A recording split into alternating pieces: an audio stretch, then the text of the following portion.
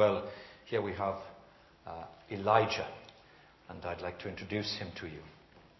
And we have the beginning now in 1 Kings 16, and that one verse in chapter 17, verse 1.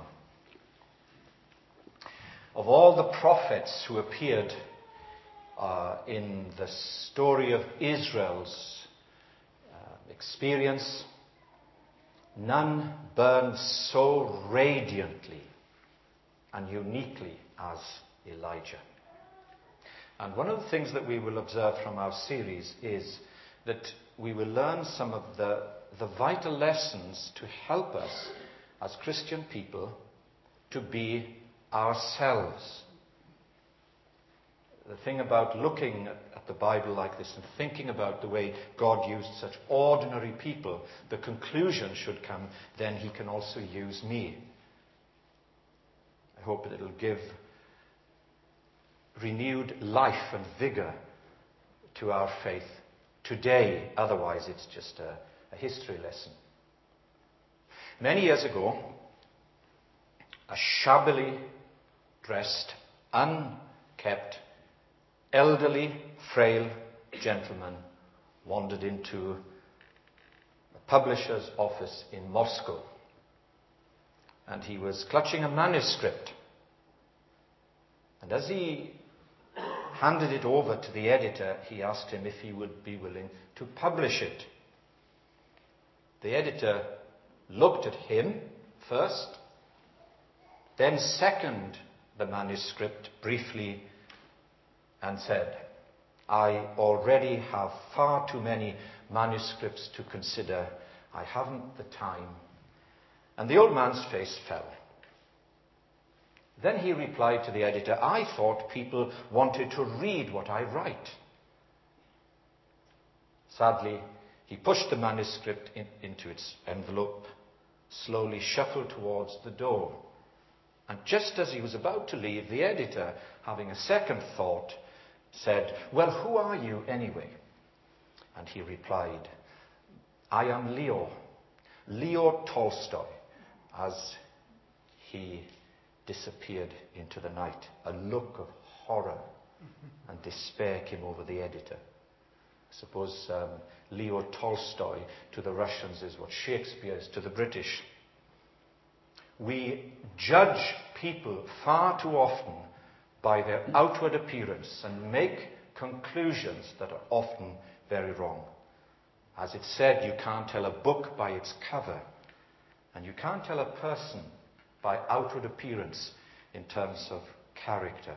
If only he had known. If only he had known. And as we rub shoulders with people, ordinary people, we would do well to look beyond the appearance and reflect and think more deeply. So the strength of a person's character is forged uniquely on the anvil of our times. Now we shall see that Elijah's times are very different to ours. And yet God is the same as he uses ordinary people to do extraordinary things. And that perhaps is a good reason why we are here tonight and thinking about this sermon and this character. The strength of a person's character is forged on the anvil of our times. God is shaping us. God is putting us in situations, and we may well ask, why have you put me here? Why am I in this situation like this? However am I going to cope? And I know that's certainly the case, as we shall see in the course of this series with someone like Elijah. But think for a moment of other people, briefly. Think of if you have heroes outside of the Bible. Someone like Bonhoeffer, a man of immense courage who was disillusioned by the Lutheran church of which he was a pastor and stood out against political powers, particularly Hitler's regime, and paid the cost in his ultimate martyrdom. That he wouldn't stay silent, even though his colleagues and friends from college and in the ministry were eloquent by their silence, not that he criticized them. Or someone like Anne Frank, whose diaries have survived the regime of Nazism and inspire people not to go with the crowd. It's powerful things. And we think of ourselves here today and the different issues that we face. Or just think of a more modern person like Nelson Mandela, for example. If any man had the right to vent his revenge upon injustice, it was surely him. And many people genuinely believed that South Africa would be plunged into a bloodbath.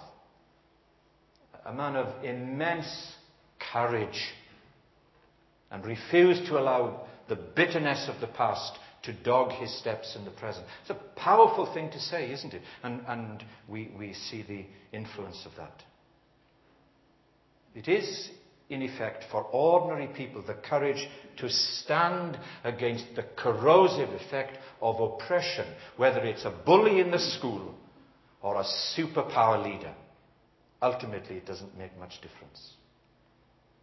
And surely it must be the same for us today when we begin to think about someone like Elijah. We will see him very much like us as his character unfolds. Whatever the injustices and the unfairness that we recoil from, either from other people or ourselves, to hold high the lamp of forgiveness is a very powerful light that cannot be extinguished. You remember if you're familiar with the Martyrs' Memorial in Oxford, where Ridley and Latimer are there with great injustice within the church, not in terms of the political powers, although you couldn't separate them then, I guess. Be of good courage, brother Ridley. This day we shall light such a candle in England as shall not be put out. A confidence that God speaks still through his word, holding high the lamp of forgiveness, that there's a greater power and a greater conflict taking place. So we are here tonight, and we're thinking about Elijah. Elijah was living through dark and terrible and frightening times. And it doesn't do to stand out in the crowd.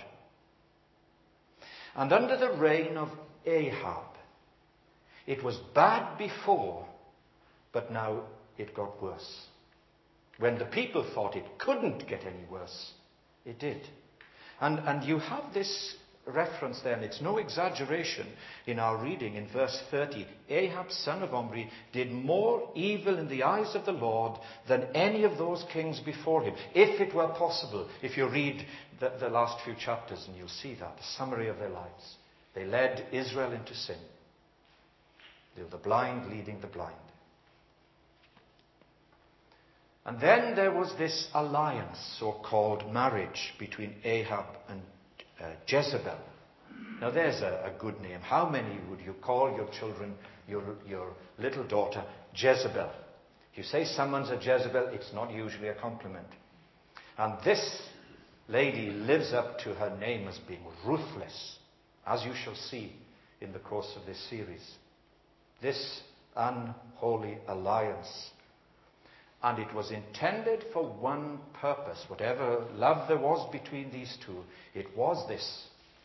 And it comes out clearly if you read these chapters. It's pure and simple. It was to wipe out once and for all the worship of Yahweh. The covenant God of the covenant people has had its day. That's it. Not very complicated. And it becomes ruthlessly apparent as this unfolds before us.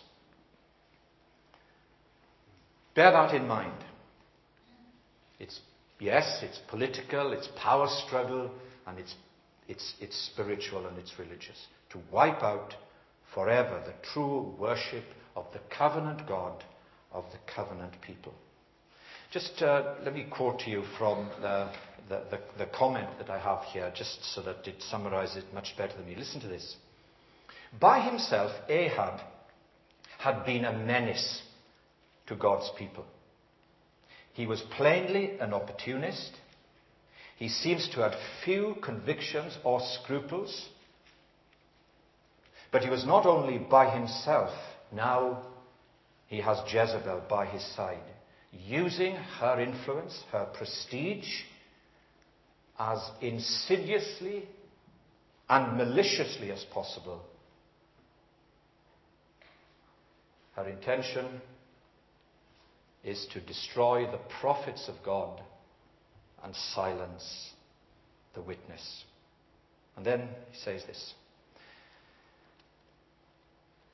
Having bent every effort to suppress the true prophetic activity, Jezebel imported to her court hundreds of prophets dedicated to Baal, idolatry worship and all of its implications, morally and so on. Such zeal is so strategic a position posed an incalculable threat to Israel's historic faith. And her name is long synonymous with wickedness. She becomes Elijah's chiefest opponent, as you shall see in the course of the series. Well, there's the sort of introduction. And I did say when we were praying with the elders that I was going to be brief tonight, and one of them had a chuckle. And I'm sure it wasn't intended at all, but it will be demonstrably so. So do you ever sometimes think, what would a person's final epitaph be? If you look at a gravestone, you try to summarize someone's life. I don't think this is original to me. I can't remember. I wrote this down. And it will be this. That as far as Elijah goes, he is an uncomplicated man who loved God more than his own life. People are so complicated today. Issues are so complex. Here is a man shot through transparently himself, and he genuinely and utterly loves God more than his own life. That would be a powerful epitaph, were it to be true of me or you, I guess. So the scene is set very quickly. 1 Kings 17 verse 1. And you see this. He is a prophet. He comes to Ahab. We're not quite sure of the context. Prophets in those days were allowed to do this. And so we look at chapter 17 and verse 1, and only this verse. Now Elijah the Tishbite from Tishbe in Gilead said to Ahab, and this is it. How uncomplicated is this? As the Lord, Yahweh, the God of Israel, Yahweh's people, with their covenant and promise that cannot be broken, as the God of Israel lives, whom I serve, I don't serve you, I serve him, there will be neither dew nor rain in the next few years except at my word. And the economy is going to collapse, and there's going to be great challenges. And all of Ahab's plans are going to wither on the vine. An uncomplicated man who loved God more than his own life. So, let's look very quickly at his background, just to see what we're thinking about. You see there in chapter 17, verse 1, that Elijah's homeland gives an insight into his identity. He was a Tishbite. He was from the settlers of Gilead. It's an area east of the Jordan River, known for its arid plains, a harsh environment, rocky valleys and austere mountains, jagged landscape in which you etch out a living. Here's no polished prophet from the royal courts. And these provide shelter for Elijah from the desert sun in which he lived. And it is this solitary place, its ruggedness with searing heat, that it produces a leathery, abrasive character. Humble, but of steely conviction. That's Elijah. I think you'll get to know him and get to value him and perhaps want to be not like him as such, but to take on his courage in the situation in which you find yourself. And the second thing we notice too, not only the background, but Elijah's approach. If you like, his style. You see it there in verse 1. Look at it. Here I'm speaking tonight, you're listening. What is it? Well, it's simple. It's direct. It's free of malice and innuendo. His words show him to be a man who is zealous for God first and foremost, yet tender before him. It's one thing to be zealous and to offend. It's another to be zealous and to be tender.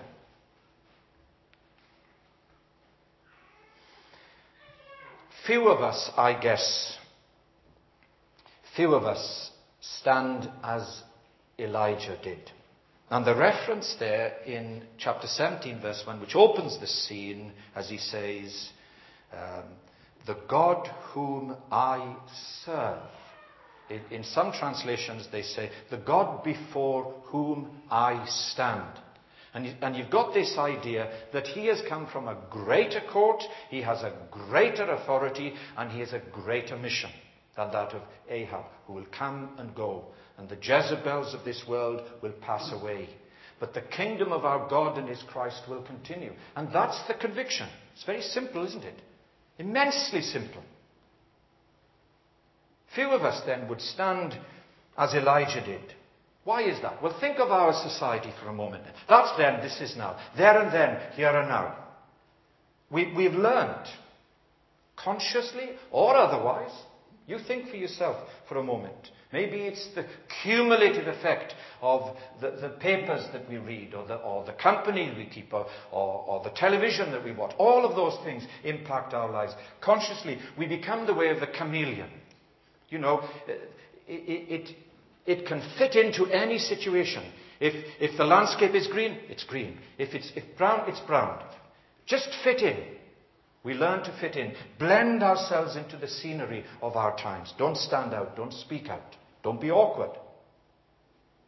Do you think that our tolerance is confused with indifference? That actually we tolerate things that we shouldn't?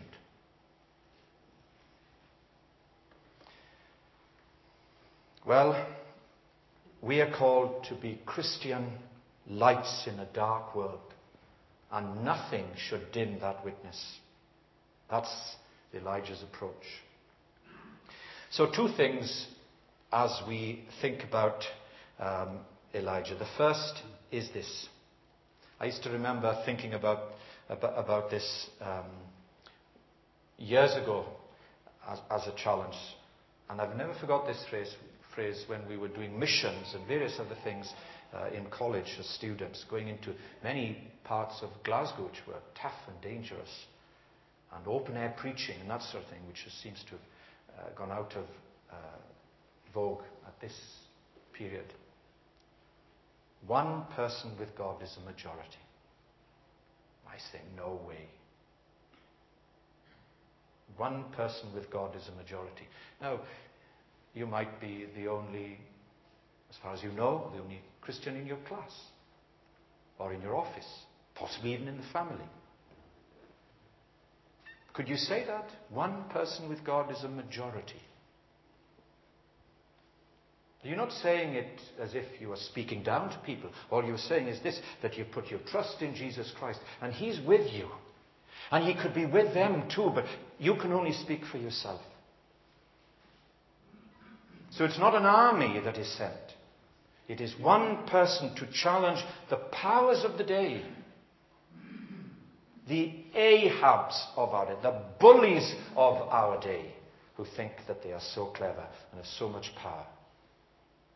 Whether it's at school or where we socialize or in our teams, sports, or in the community. I think that Elijah has things to say to us in the situations in which we find ourselves, to have the strength of our conviction, to live differently, and where it's appropriate, to speak out. Because, first and foremost, we have uncompromising loyalty to God. Loyalty to God. This is a very strategic way to think. And just think for a moment, you or I could be God's special person for a special purpose at any given time. I could be. In fact, if we read the Bible rightly, we should be. But now we need to be consciously that. Has God really, is this an accident? Am I in the place where I am at this very moment, in this time in my life, in my family, maybe your grandparents, or you know, wherever you are at any given time, or thinking about your career, or doing your studies, that you are God's person for a special time.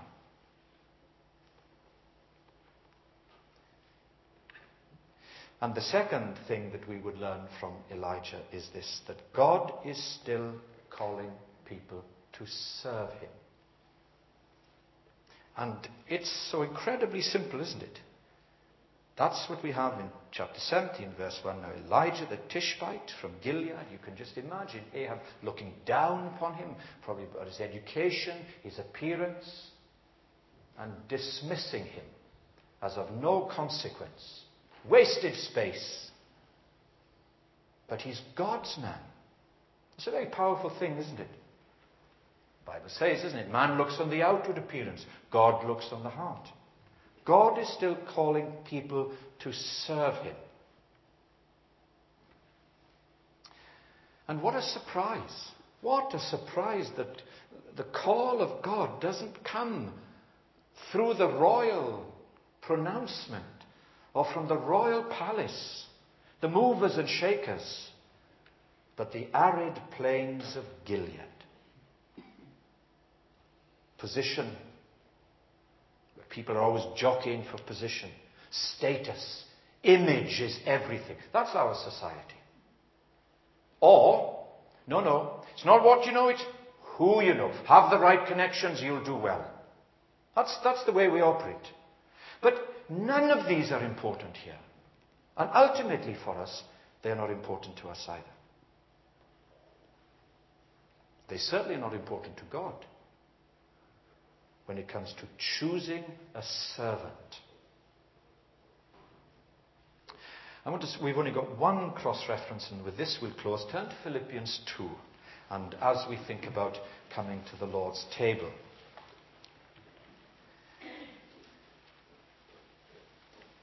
None of these are important for God when choosing a servant, when God has a task for us to do. And so in Philippians 2, let me just say these two things and then read this familiar passage. Attitude must always come before action. I've said this before, and think about it, perhaps more deeply now in this context.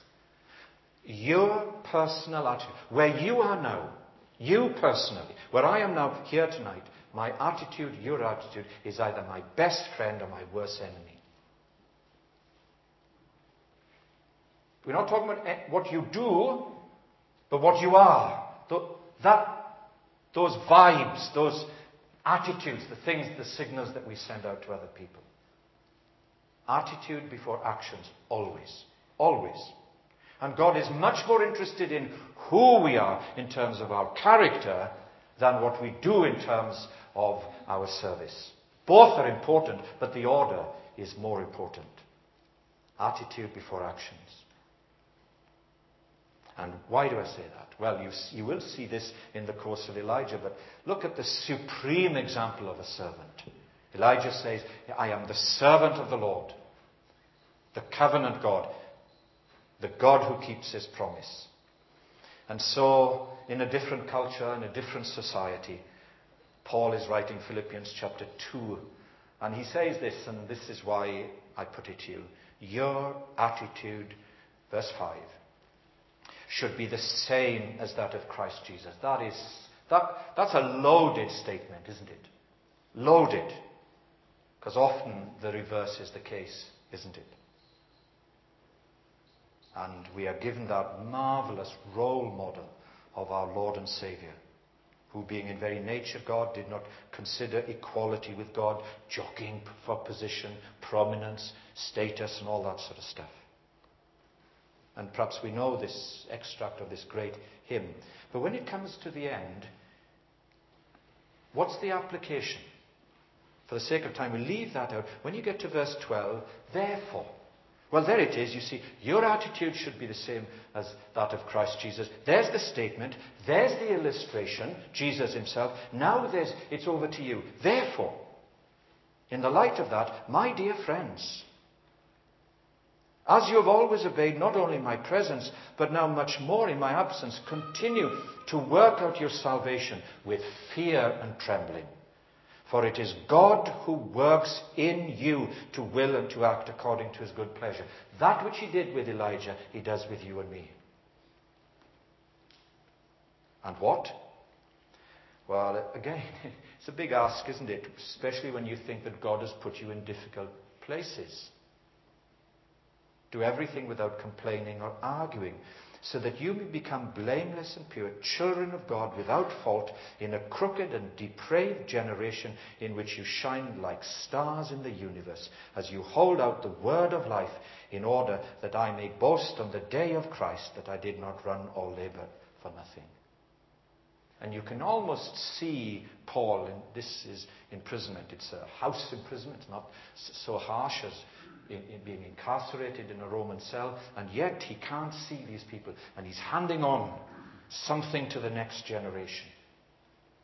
And you shall see that that's exactly where you have this servant of God, Elijah, doing that.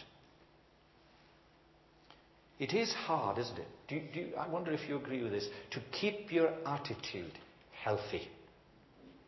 It's a cynical world, and the cynicism rubs off on us. And instead of us rejecting it, we reflect it. We may reflect it in the way we relate to our children, or the grandchildren, or people at church, or where we feel we've been hard done by or misunderstood.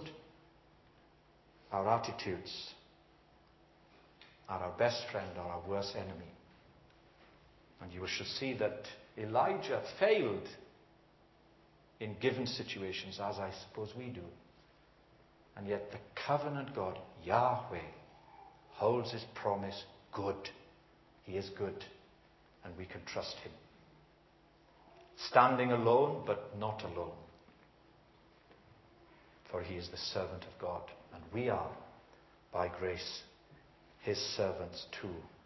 Let's follow him and serve him, and delight to do so, and consider it all joy.